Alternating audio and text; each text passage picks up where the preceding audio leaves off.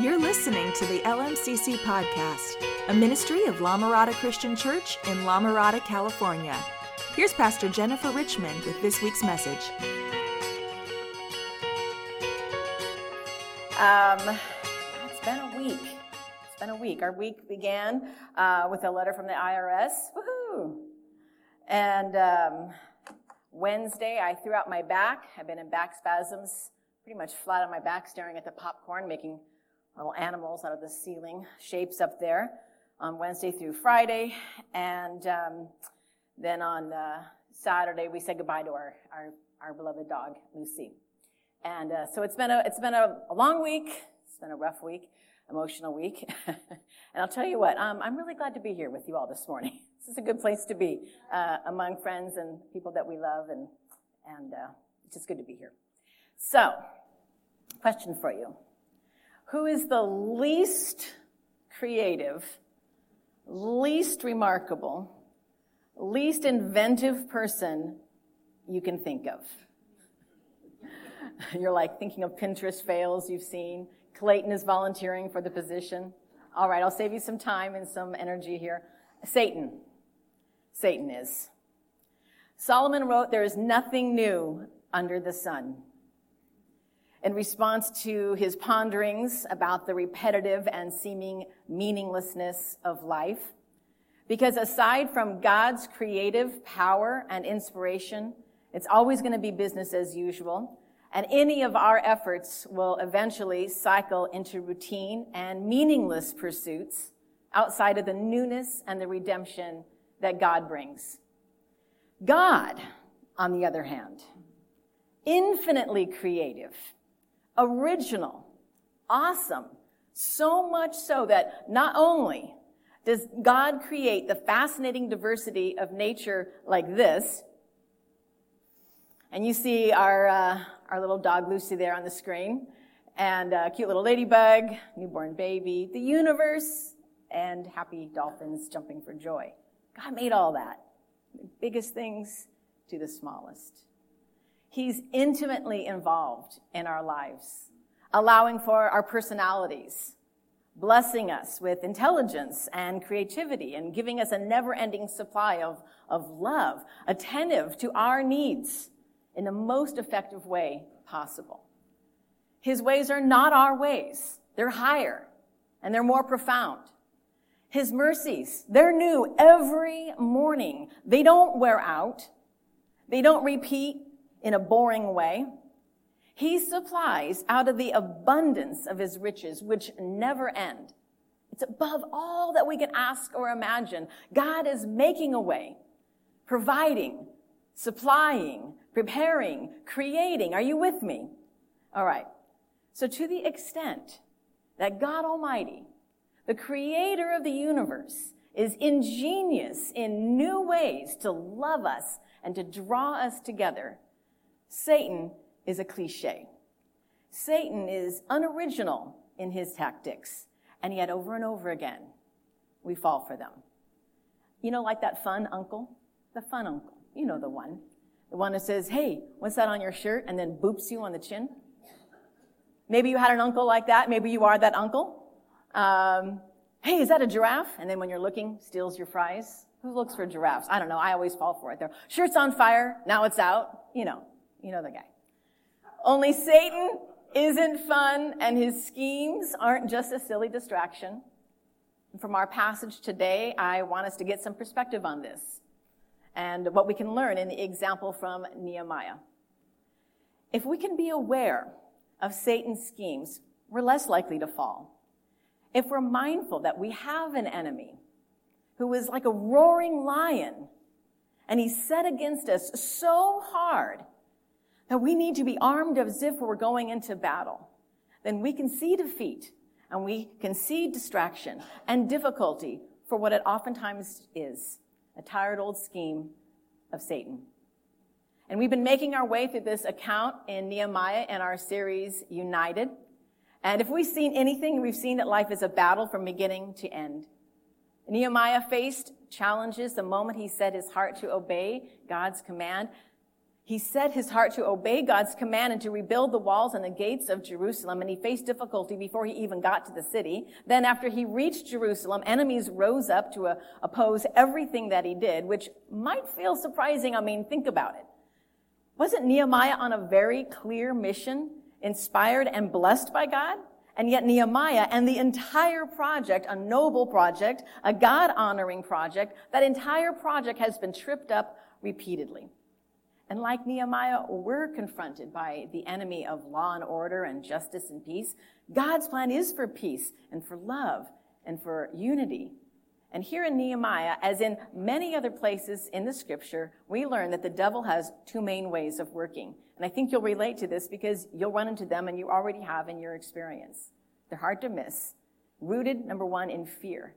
And it's effective. Then he comes on as an angel of light. He comes with smiles and enticing ideas and promising and flattering words, assuring us that his way is easy and his way is free. So either way, fear or flattery will result in destruction.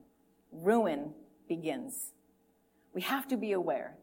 We have to be on our guard against these approaches. So here we are in chapter 5. Open up your Bibles to chapter 5 of Nehemiah. And Satan is at it again. Same song, different tune. Nehemiah is nothing if persistent. First, he had to face the king of Persia and persuade him to let him go to this country, his home country. Next, he had to take a 900-mile, 3-month trip from Susa in Persia to Jerusalem in Israel and see exactly what was going on. Then, he had to rally cooperation of the Jews of Judah, the rich ones and the poor ones, to get behind his mission to rebuild the walls. Something tried and something failed by leaders before him. Then 3 interfering local officials get involved, and they decide they didn't want Jerusalem built unless they were part of the process, and they were also given a share of the leadership and the rule over the city. When they didn't get their way, they began to threaten the Jews with violence, and now the project is moving forward. Nehemiah has the workers on the wall, literally, with shovels in one hand and spears in the other, prepared for anything outsiders could throw at them. They're armed and they're amped and they're ready to go when, chapter 5, verse 1. Now there arose a great outcry from the people and of their wives against their Jewish brothers. So no longer attack from without. Now it's trouble from within. And this time it's a clash. It's a clash between the workers and the officials, the laborers and the overseers who are working on the project. This then is a class struggle. It's typical of all class struggles, really. There's many complaints about the officials, and there are 3 specific ones. For there were those who said, with our sons and our daughters we are many, so let us get grain that we may eat and stay and keep alive. While they were working on the walls day and night, they had no time to plant crops, and yet they had to eat. They're really struggling as families to just put food on the table, and verse 3 reveals what made it so difficult. There were also those who said, we are mortgaging our fields, our vineyards, and our houses to get grain because of the famine. There's a famine going on now, too. So a famine on top of everything that they're dealing with. They had to mortgage their property, but the worst part next is coming up. And there were those who said, we have borrowed money from the king's tax on our fields and our vineyards. Now our flesh is as the flesh of our brothers and our children as their children, yet we are forcing our sons and daughters to be slaves. And some of our daughters have already been enslaved. But it is not in our power to help it, for other men have our fields and our vineyards. Do you catch what they're saying? Our flesh is the same as the flesh of our brothers. They're saying, hey, we're just the same as all of you. We have children too, just like you do, but we're suffering at your hands and it's just not right. We're powerless here. In those times, if you couldn't pay for your taxes, you could sell your children or your wife off into slavery for a time in order just to pay what you owed. This has already happened to some, and this is a big problem. These were justified complaints. Nehemiah, you gotta love him how he approaches this. He's a man on a mission. Keep that in mind, a man on a mission. And he just tackles this in his classic style, head on, and he gets to the root of the problem and see what happens. First, he hears from the people. I was very angry when I heard their outcry and these words. And what I see. I see him up close, and I see him getting involved. He's very personal. He's approachable. He's available. That's a great leader. He takes on their case and their cause with personal response. He's angry. There's no other way to say it. He's really mad at how they're being treated, and angry also because, like I said, Nehemiah is a man on a mission, and he's focused on God's work, and this is infuriating. I mean, it's one thing to deal with the opposition from your natural enemies. Sanballat and Tobiah and the Arabs, they had it in for him in this project, but this is coming from within their own people. Not cool. You know what this also tells me about Nehemiah? First of all, he loves God. Not just, I love God, I go to the synagogue, I give my tithe, that kind of lip service. He loves God with a fierceness and a strength that comes out in how protective he is of God's cause. And secondly, Nehemiah loves the people, his brothers, his sisters of Israel. He loves God and he loves the people. His anger is indignation. It's righteous anger. It's not selfish and petty. It's not, I'm not getting my way, and he's foot stomping and temper tantruming around. He's legitimately fuming with fury. The Hebrew word here is, he's pissed off. That's the Hebrew word, loosely translated. But really, the word is wayahar. It's a word that has the idea of burning up with anger. Moms might call this the mama bear response. Moms, you've been there, right? Do not mess with my kids, right? And if my kids are doing God's work, do not mess. Watch out, right? So verse 7 continues, and listen to what Nehemiah does. I took counsel with myself. He takes a breather, and he thinks this whole thing through. Nehemiah, he's a planner, he's a thinker, and he's angry, and he counts like to 100, like we all should. We all should count and think and pray and breathe and be angry, but do not sin. And Nehemiah pauses before responding, and I brought charges against the nobles and the officials, and I said to them, you are exacting interest from each his brother. We, as far as we are able, have brought back our Jewish brothers who have been sold to the nations, but you even sell your brothers that they be sold to us? And they were silent and could not find a word to say. He shuts them down. So they had been charging interest for money which had been loaned to their own people, which was completely forbidden by law. Leviticus 25, if you want to look that up. It's a fascinating chapter on tax law in ancient Israel. Actually, it really is fascinating what God provided for the Israelites. Listen to what he says here in verse 17. You shall not wrong one another, but you shall fear your God, for I am the Lord your God. And then later down in verse 35, if your brother becomes poor and cannot maintain himself with you, you shall support him as though you were a stranger and a sojourner, and he shall live with you. Take no interest from him or profit, but fear your God. Take your brother, that your brother may live beside you. You shall not lend him money at interest, nor give him food for profit. I am the Lord your God who brought you out of the land of Egypt to give you the land of Canaan, which is where they are right now, and to be your God. We have to remember, think about it. What's happening here in Jerusalem isn't some pet project of Nehemiah, some idea he got in his head. I'm going to rebuild that wall. It's not some commercial project he's planning on making money off of. It's a cause for the advancement of the kingdom of God. It's God's will that Jerusalem be redeveloped.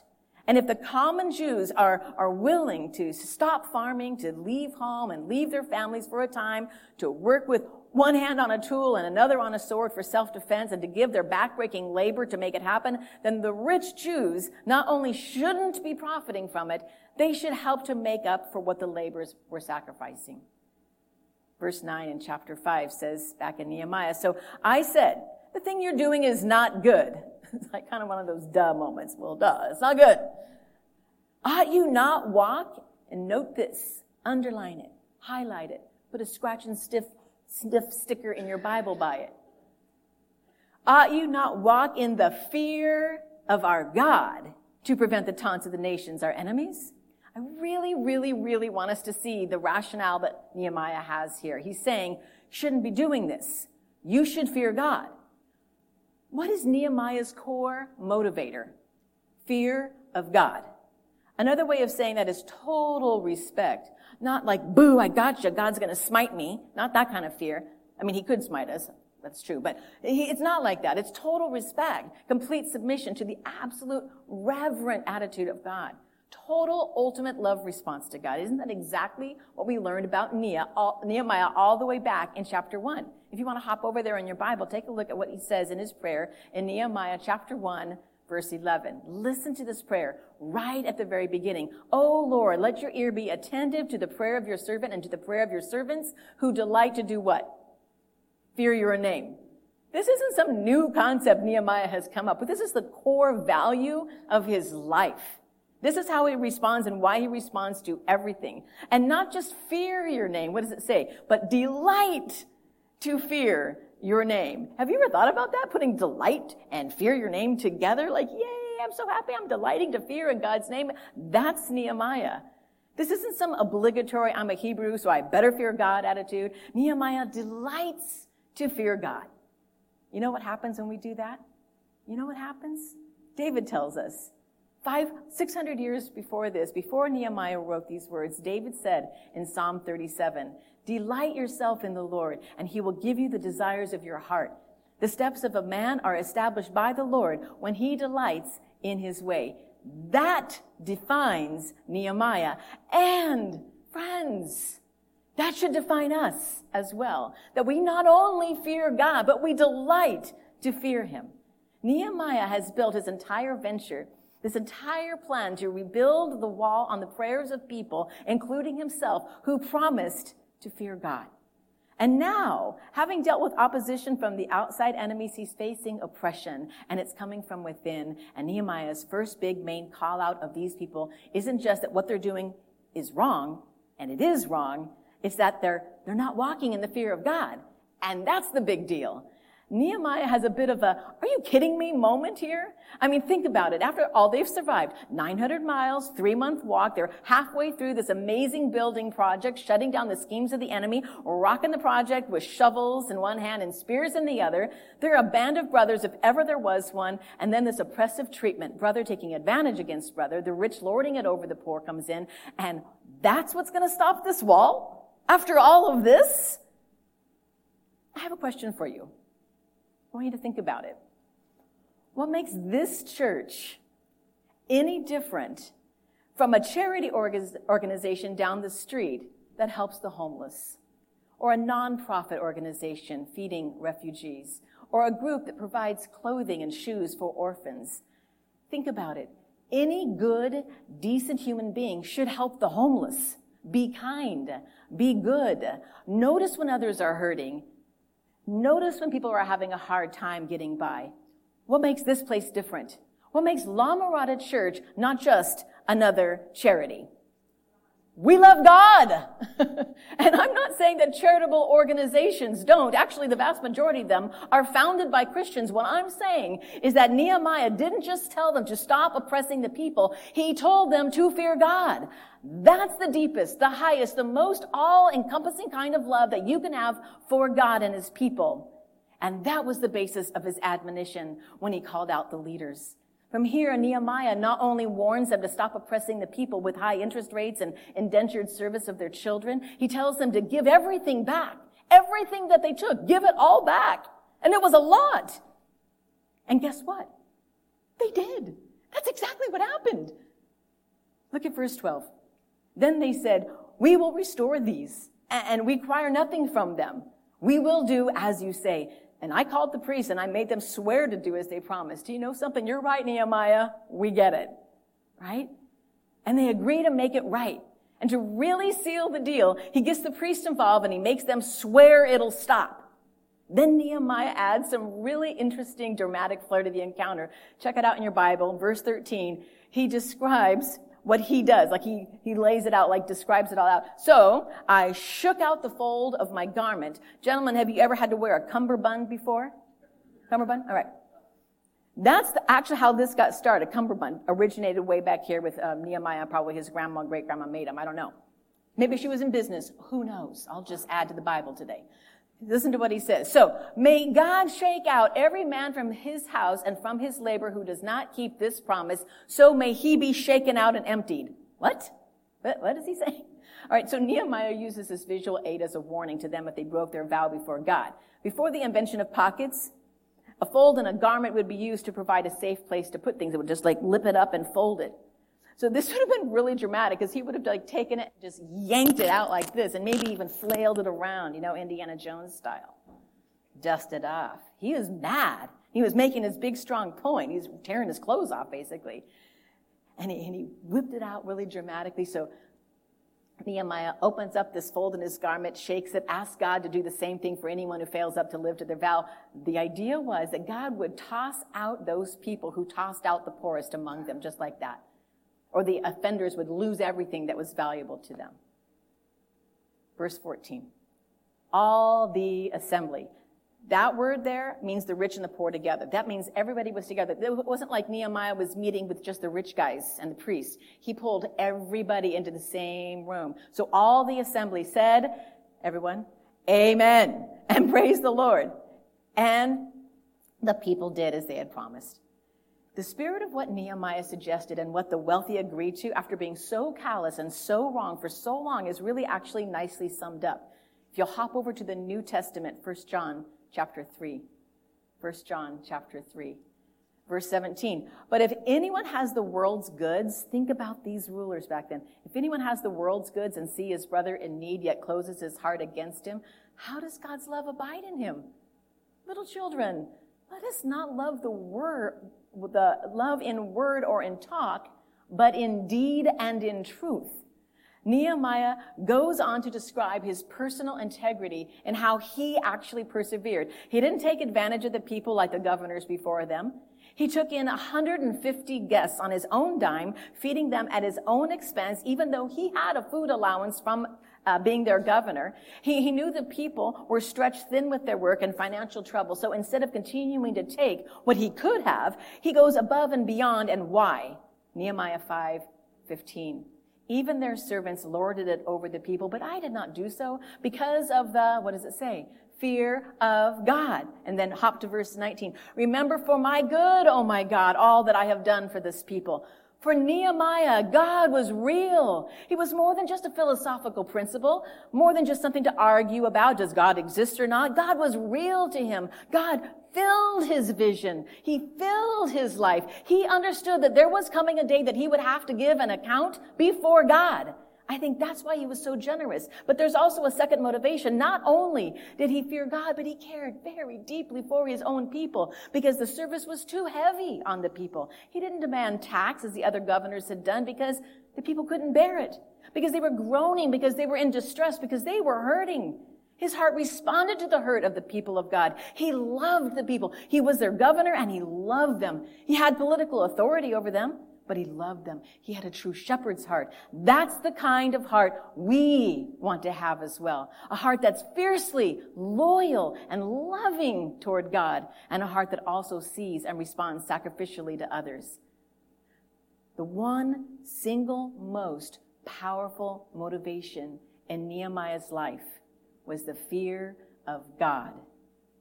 If we live like that, if we really live like that, if we lived like the single most powerful motivation in our life was actually the fear of God, it would transform us.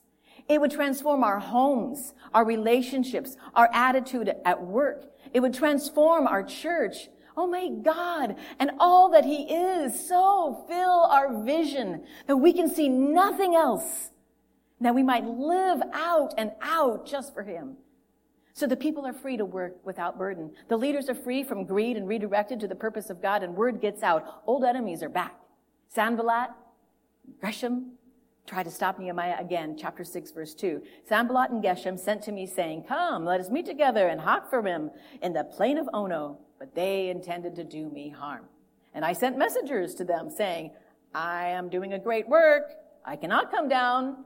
Why should the work stop while I leave it and come down to you, Sanballat and Geshem, you sneaky devils? And he said to me 4 times in this way, and I answered them in the same manner. These guys are back, and they're switching up their tactics. Threats and attacks haven't worked, so they're going to sweeten the deal a little bit, try the soft approach. Meet them up, the plain of Ono. That plain actually today is located near where the airport is in Israel. It's down on the seacoast near the Gaza Strip. But Nehemiah, he's on to him and he senses the danger. They were scheming to harm me, he realizes. And he sees through that scheme, and he refuses to go along, even though they pressure him 4 different times. I am doing a great work, he says. God has committed to me a tremendous project, and if I leave, it'll be threatened. And then on the 5th time, listen to what Sanballat does, verse 5. In the same way, Sanballat, for the 5th time, sent his servant to me with an open letter in his hand. In it was written, it is reported among the nations, and Geshem also says, this is just a funny account. I just love this part. And Geshem also says it, that you and the Jews intend to rebel. That is why you're building the wall. And according to these reports, you wish to become their king. You just feel the sass in his voice. All right. Maybe I put it in there, but anyway. Verse 7. And you also have set up prophets to proclaim concerning you in Jerusalem. There is a king in Judah, and now the king will hear of these reports. So come and let us take counsel together, he says. An official letter was rolled up and had an official seal on it. But this letter was an open letter, which meant that Sanballat specifically sent it open so that anybody in whose hands that letter is passed can read it. And so gossip can spread, and word can get out, and people can all get stirred up behind the scenes. Oh, that Nehemiah, and start talking about him behind his back, right? Sanballat accuses him of stirring up this rebellion and plotting of becoming king, and offers Nehemiah, let's meet. Let's talk about this. But again, Nehemiah refuses, and he calls them out for what? Fake news. It's fake news. This isn't real. This isn't happening. Listen to what Nehemiah says. Verse 8, then I sent to him saying, no such things as you say have been done, for you are inventing them out of your own mind. Hashtag fake news. It would be all over Twitter if they had it back in the day. So firm in his fear of God, Nehemiah recognizes for what it is. Exactly. Listen, verse 9. For they all wanted to frighten us, thinking their hands will drop from the work and it will not be done. And immediately, what does Nehemiah do? He turns to God and prays for the very thing that his enemies want. His hands to drop, to get weak in their work. So what is Nehemiah's prayer? But now, O God, strengthen my hands. I don't want my hands to drop. Strengthen my hands. Let's be clear. Think. God is not going to give you a spirit of fear. Ever. Period. End of sentence. Full stop. The Spirit of God, the Spirit that he gives us, is of power and of love and of sound judgment.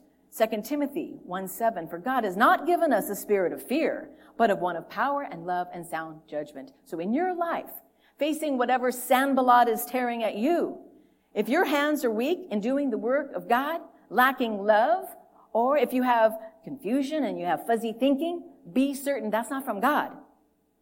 Mark down 2 Timothy 1:7. Use it as a checklist the next time you're not certain, not filled with power, love, sound thinking. It's not from God.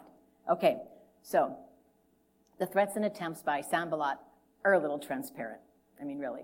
Nehemiah is seasoned in his leadership now. He's been there, done that, and after praying for God to strengthen his hands, he faces yet another challenge, this time from someone claiming to speak for God himself, a prophet named Shemaiah.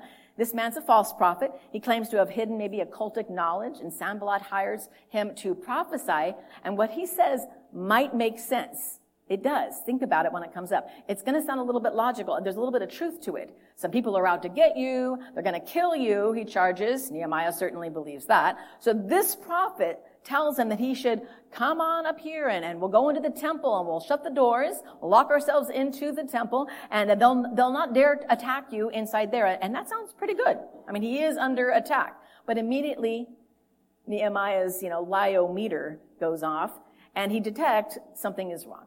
He knows that he's not permitted to go into that temple. Only priests could go into that temple.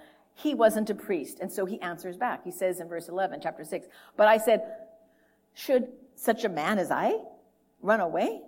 And what man such as I could go into the temple and live? And without saying it, he's saying, I fear God. I'm not going to the temple. That's against God's law. I'm not a priest. I'm not going to hide and lock myself into the temple. Only priests are allowed to do that. I fear God.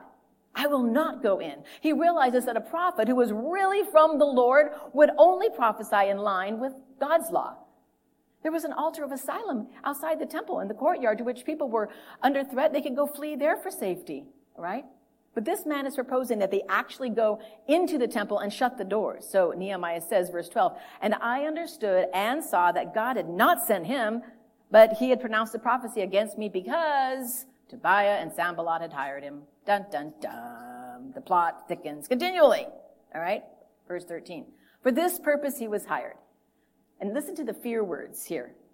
For this purpose he was hired, that I should be afraid and act in this way. And then what happens? And sin. Fear. I act out of fear and I do what? Sin. Underline it. Double underline it. Triple underline it. It's the story of all of our lives. We act out of fear. We sin. It happens to all of us. He says, and so they could give me a bad name in order to taunt me. Remember, Tobiah and Sanballat, oh my God, according to the things that they did, and also the prophetess Noadiah and the rest of the prophets who wanted to make me what? Afraid. I'm not going to be afraid. Who wants that kind of clear thinking? I do. Sign me up twice. Who wants to see options in life presented and be able to decisively know God's desire? We all should have our hands up at this point. We all should. We all should exactly want that. Who hasn't felt challenged in trying to decide which way to go? What's Nehemiah's secret? He knows God. And he knows God's word. So when faced with a pretty good idea, I mean, it wasn't like it was a prophet tempting him to go get his fortune told by a witch. It wasn't like he was being told to go build an altar out of gold and pray to that altar and dance around it. He was suggesting that Nehemiah go into God's temple, and that should be good. God's temple, right? No, not in the way this prophet is leading. And that's really important. We have to see this. Satan will often tempt us a little bit of what seems good and then twist it somewhere with something wrong. When you have a healthy love and a fear of God, you will have greater discernment. Look what happens next, Nehemiah 6:15. So the wall was finished. And on the 25th day of the month of Elul, in 52 days. And when all our enemies heard of it, all the nations around us were afraid and fell greatly in their own esteem, for they perceived that this work had been accomplished with the help of our God. Listen. God calls us to be alert and sober-minded, watching out for the schemes of the devil. He prowls around like a roaring lion seeking someone to devour. Is that you? Is that me? Yeah, we've all got targets on our back. The devil wants to devour our lives, keeping us from the blessing of delighting him. First of all, Satan wants you fearful. Fear. Fear is not the absence of faith, it's the misplacement of it. The devil doesn't want us to rob us of our faith. He wants our faith to be in anything but God. Life in Christ is not in fear. Nehemiah didn't live in fear of man. Instead, he lived in the fear of God. 3 times in this book, Nehemiah mentions the fear of God, and twice right here in chapter 5. His fear was a healthy awe and a reverence for the Almighty God. Every opposition that came up against Nehemiah, he faced in the fear and the conviction of who God was. 4 times, Nehemiah writes that his enemies tried to make him afraid, and all of those times are in chapter 6 that we just went through. But Nehemiah feared God. You know my grandmother, what she would have said? She would have said, that Nehemiah kept his nose clean. In other words, he lived right by God, right? He did it right. He could have taken advantage of the people. He could have lived at this advantage. Instead, he did exactly what the author of Hebrews warned us in Hebrews chapter 13. Keep your life free from the love of money and be content with what you have. For he has said, I will never leave you or forsake you. So we can confidently say, the Lord is my helper. I will not fear. What can man do to me? Amen. His focus off of his oppressors, it released his mind and his heart to let God take care of him. And God did. Secondly, Satan wants you phased, distracted, off mission. When the people were being oppressed with that serious social justice situation that was going on and challenging Nehemiah, he wasn't phased. He wasn't distracted and put off mission. He could have paused everything to really focus on that, rally around the poor and the oppressed and champion their cause, fight for their rights, all good, all compassionate agendas, but not on mission. His mission was God's mission first. When he became aware of their unfair treatment, he made it right by pointing the people to the number one thing they needed to do: fear God. The rationale, the motivation, the mission of Nehemiah's life and his actions were all rooted in a love and passion for God because he revered God. That steadfast determination kept him on mission. Does God want us to tend to the needs of the oppressed? Yes, of course. But our mission is to love God, heart, soul, mind, strength. And from that will flow the response that he wants. And what is that response? To do justly, to love mercy, to walk humbly with God, and to live our faith as a true religion that looks after orphans and widows in their distress. Third, Satan wants us to fall away or to be led astray. Matthew 7 puts it like this: watch out for false prophets. They come to you in sheep's clothing, but inwardly they are ferocious wolves. When we rely on the words of men or ourselves in place of God's word, we can lead others away from Jesus, and we can be led from his truth ourselves. Nehemiah's fear of God was the beginning of his wisdom. This gave him incredible discernment, and he was able to easily see through the schemes that were aimed at him and the false prophets paid to lead him into sin. And finally, Satan wants you to fail. That might seem self-evident, but let's just focus on that for a minute. He wants us to fail, to lose strength, and to lose heart, and ultimately to have our faith and our reputation destroyed. Nehemiah knew they wanted to frighten him and all those who feared God. He could have dropped his hands and become weary after all the attacks and the schemes from the outside and the discouragement and the exhaustion from within. But he prayed. He prayed for God to strengthen his hands. Satan wants us to settle for what the world has given us and just accept it as our lot. 2 Corinthians says it like this, chapter 4. We are hard pressed on every side, but not crushed. Perplexed, but not in despair. Persecuted, but not abandoned, struck down, but not destroyed. We always carry around in our body the death of Jesus, so that the life of Jesus may also be revealed in our body. When you feel like you are going to lose, take heart. Jesus has already won.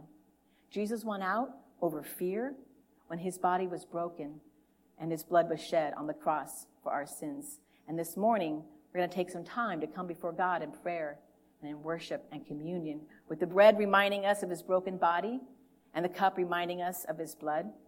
And during the next songs that we'll sing, as you feel led, you can make your way to the tables in the back where you can take communion.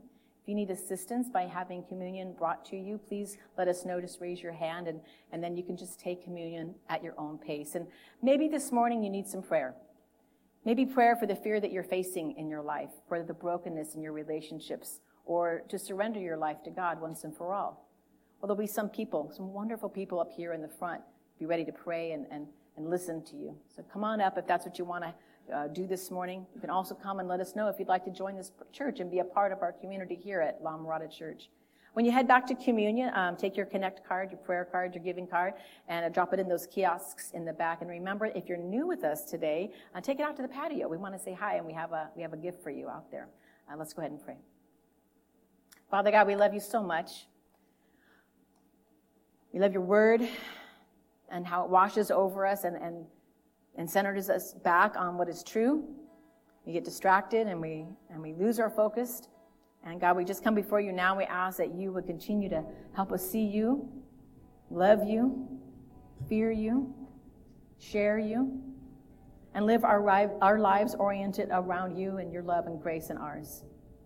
Come before us now together, Lord, in this room as we worship and sing and just honor and praise you. We're humble in our hearts for all that you've done for us, Lord. And so as we just worship and sing and pray, we ask that you be present in this time. And we could feel your spirit in this place and know and trust that you are working in our lives. In Jesus' name, amen. Thanks for joining us for this week's message. Be sure to check us out on social media at La Mirada Church and online at lamiradachurch.com.